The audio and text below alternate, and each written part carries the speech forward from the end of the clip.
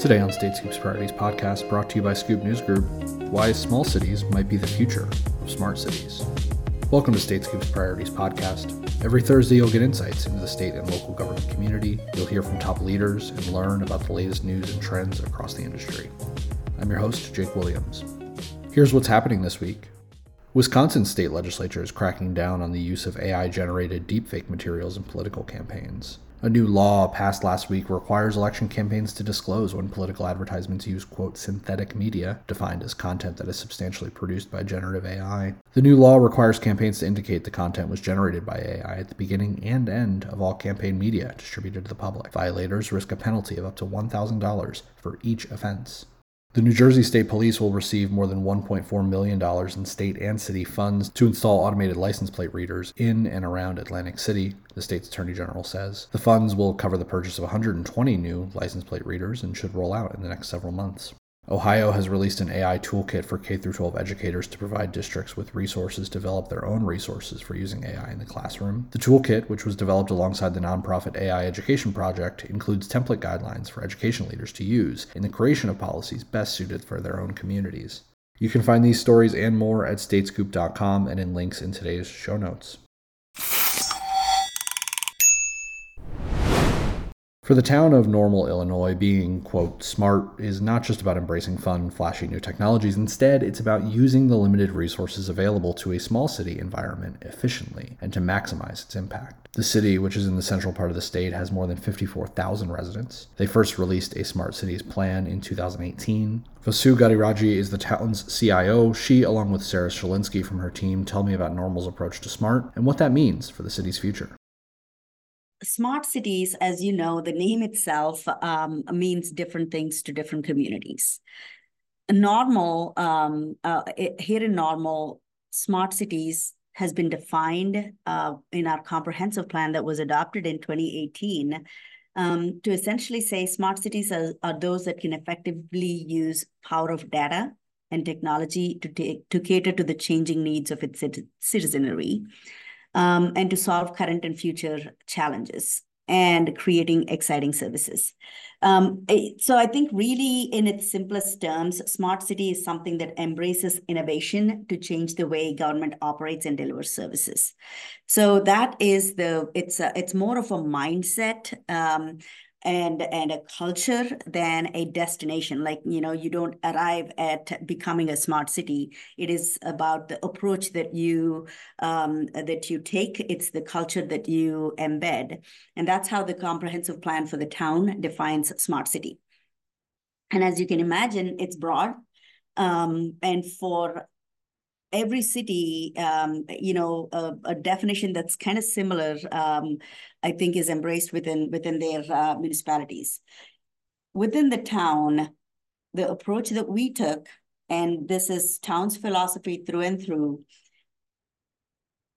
town of Normal is different than most small municipalities, where we actually plan our work and work our plan. That has been town's philosophy for a very long time. Since you are just kind of not too far from here, you might have seen this change bring about Uptown Normal from what used to be just 5-point intersection that was not doing very well to a very thriving economic development center in the town.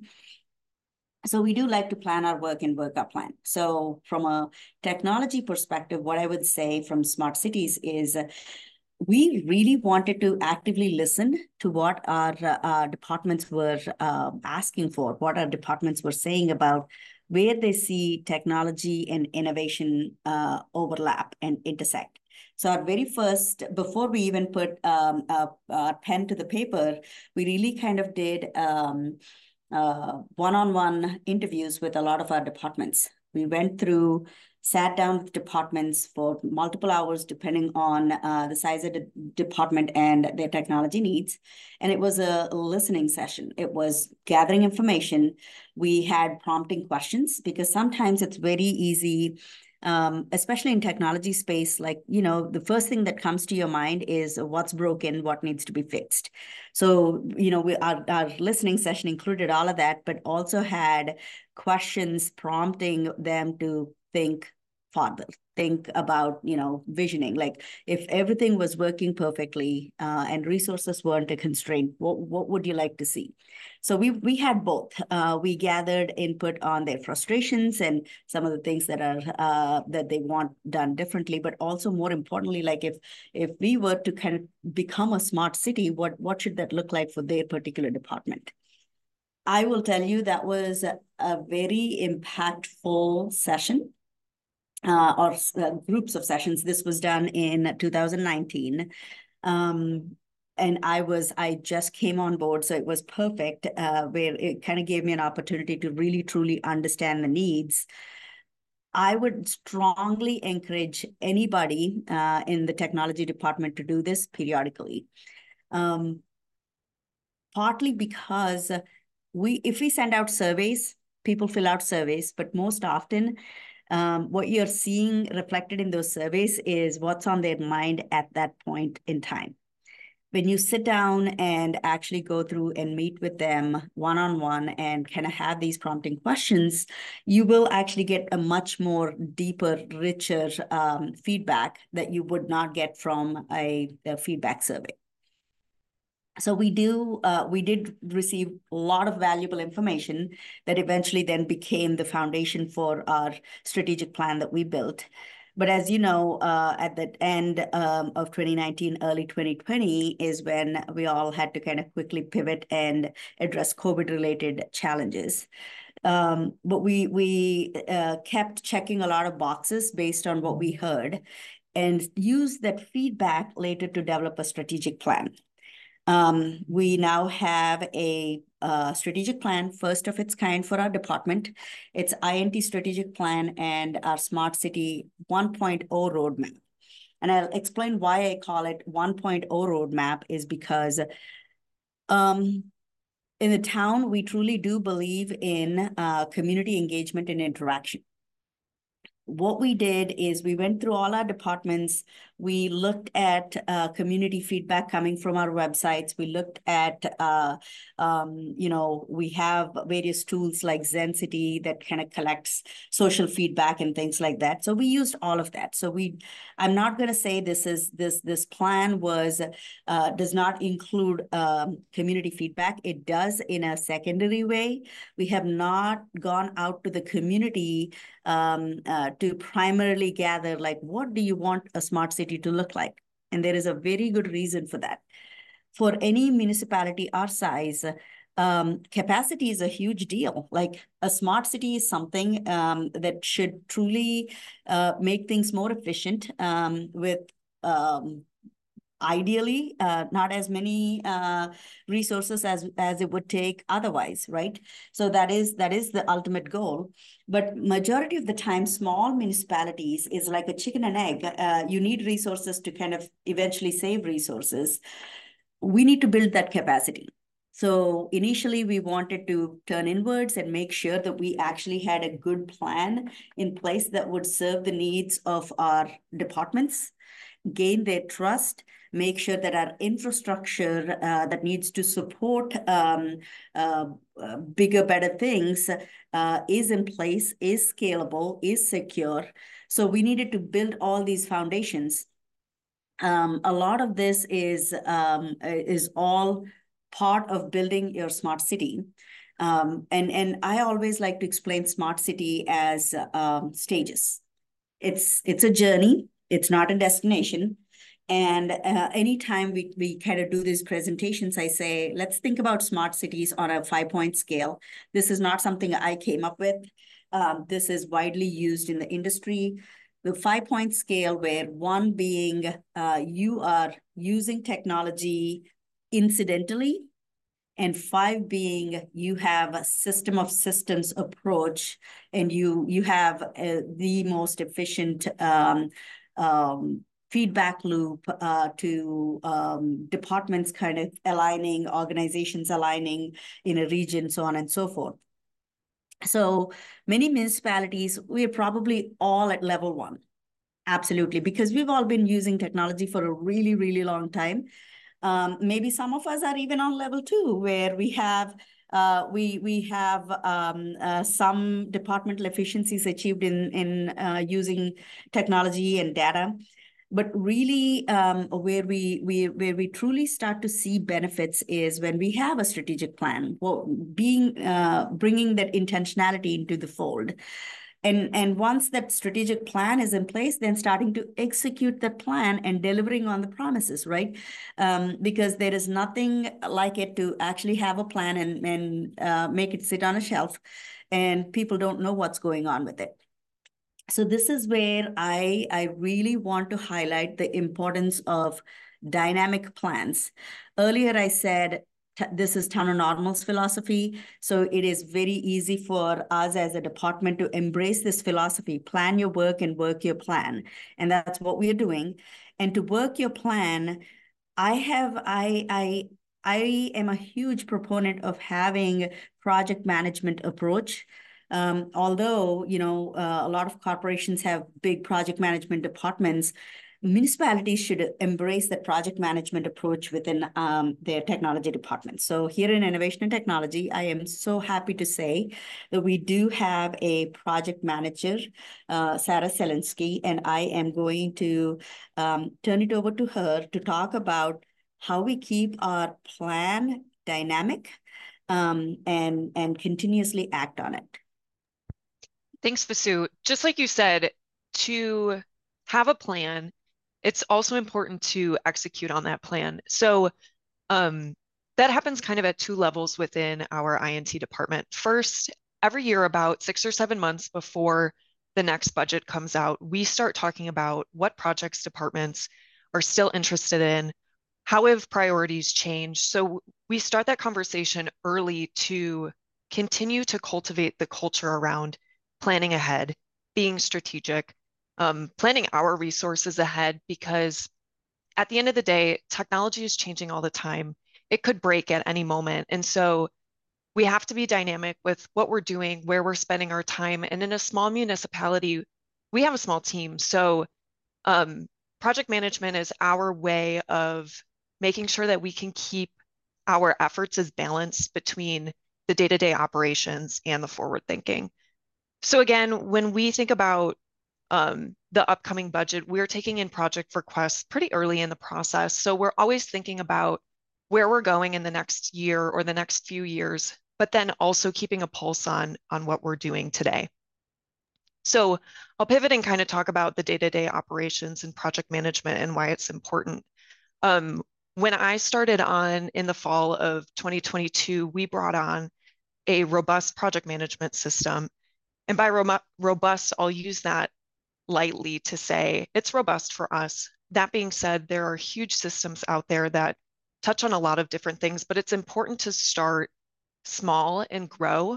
We realized that very early. We brought on a system, we were very excited to use it, and it exploded very fast. And we realized that it was very difficult to manage a system when we need to think about procedures at a smaller scale. So we kind of scrapped that and restarted within the same system and just started with the basics. And we put together a list of all of our projects, and we grouped them by programs of similar projects. And each of those programs aligned with one of 5 of our goals within our department that aligned with our comprehensive plan.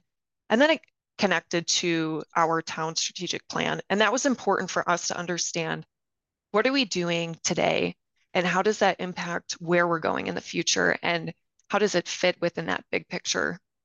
So some things that we track on day-to-day are our timelines, some basic benefits like, is this project making things more efficient? Is it saving us time? Is it saving us money? We're also looking at things like budget. So we're looking at our projects within the fiscal year, and that really helps us with communication and with a lot of things that are going on. That's very typical for a technology department. It's very easy for things to fall through the cracks as priorities change. So having things documented and having a list that I can look at every day and say, okay, I need to check in with this person about this project, and I need to touch base with this person in another department to tell them where we're going. It really helps us keep our boots on the ground and understand the progress that we're making and communicating that. And as a result, we've seen tremendous benefits from it. We are building trust amongst our departments. As we are cultivating that forward-thinking approach, we have an idea of where things are shifting, where priorities are changing, and we can kind of get ahead of those a little bit quicker than before when we didn't have this plan and a project management tool. So it really helps us stay within our lane and on track. And as we deviate, it helps us get back a lot quicker and communicate better. So I'm biased because I think about these things every day, but I think it really has made a huge difference in the way that we execute our smart city plan and our smart city journey, because it helps us be accountable and is a single source of truth that we can share not only within our department, but with other departments as well. So thanks for touching on that, Vasu. Yeah, absolutely. And going back to Sarah's point about the things we track, it's important to note that, when we talk about smart cities, some of us who are thinking about this all day long, we could be thinking about projects to say, hey, where does this project fall on a smart city scale that we're talking about? And we kind of include that in our project management spreadsheet or smart sheet, and we share it back with our departments. So every time as they're interacting with their projects, they see which part of their projects are kind of contributing to the overall smart city journey. I think that's an important one, more as a educational tool, because when we talk about smart cities, it is a buzzword, and sometimes, it could mean a lot of different things to different people. Like, it's not about flying cars. It is actually about things that we are working on right now. And a couple of projects that I want to highlight here, Jake, is the first one, I think that we have embraced very well is our data journey. We recognized the town has a wealth of data, and it is important for us to be organized around data and make sure that we have a good plan around it. So another one that I'm super proud of is our data specialist. It's if you look in municipalities that only have 10 people total, it is not often do you see positions like a project and resource manager and a data specialist, but I really feel that these type of positions are key for the innovation part of your department to continue to grow. And our data specialist was very instrumental in kind of getting us going on several projects. We really did not want to start from scratch. We are true believers of we don't have to reinvent the wheel. So we have embraced What Works Cities journey for our data. If your viewers don't know what that is, What Works Cities is a certification process from Bloomberg Philanthropies to really help municipalities understand, how to better be a data-driven organization. And it's very public sector focused. So it helps us coalesce around things that we need to get done. So we are shooting for silver level certification by 2025. What that means is we are going to complete certain criteria. So we have a really good data governance plan. We have our open data portal. And I think there is something to be said about when you are organized with your data, it becomes easier. I'll never say it's easy, but it becomes easier to be more transparent to the public. The one, I think, crown jewel of our open data that we get a lot of accolades on is our community investment plan. In years past, it used to be a nice thick book where if you want to know where your dollars are being invested in the community, you really had to understand a lot of public sector finances and understand how to read a CIP document. While we still have the document, we have digested that into an interactive map on our open data portal. So all people would have to do is kind of type their address and see what's happening in their neighborhood, what's being invested, and using what type of funds. And if they have questions about that project, they can click on it and go straight to that person. And that type of project would not be possible without really putting some foundation together. Like it took us about 2 to 2.5 years to really organize ourselves, make sure our applications are not siloed, make sure our applications are talking to each other, so that data becomes more intelligence, and not just sits in a siloed application format. So I think it took a lot of work to break down those silos, and kudos to our data specialist who was able to get through all of that. But more importantly, we are able to now showcase all of that data on our Open Data Portal. And if you go to our Open Data Portal, you will not see a ton of data sets on there, but the data sets that are on there will be meaningful, will be utilized, and those that are pertinent to our community, we keep them up to date, to make sure that we are not posting data for the sake of it. That's another huge philosophy for us. We don't want to just be doing things to look like we are smart. We need to be doing things because they are smart. So for example, a lot of our open data sets are those that we have been getting a lot of requests around. So by posting it on there, it is, we get less FOIAs, we get less queries, so people can go there and browse and get that information themselves. It's more convenient. I think, having the right policies and framework to be able to get to that point, we are very proud of that. And another piece that I would add to this is when we talk about Open Data Portal in small municipalities, it is a scary venture because you don't know what we're asking for, right? So what we did before we rolled out a public Open Data Portal is we have an internal Open Data Portal. So departments understood what it is we're talking about, and not having to worry about what will be published out there without them knowing.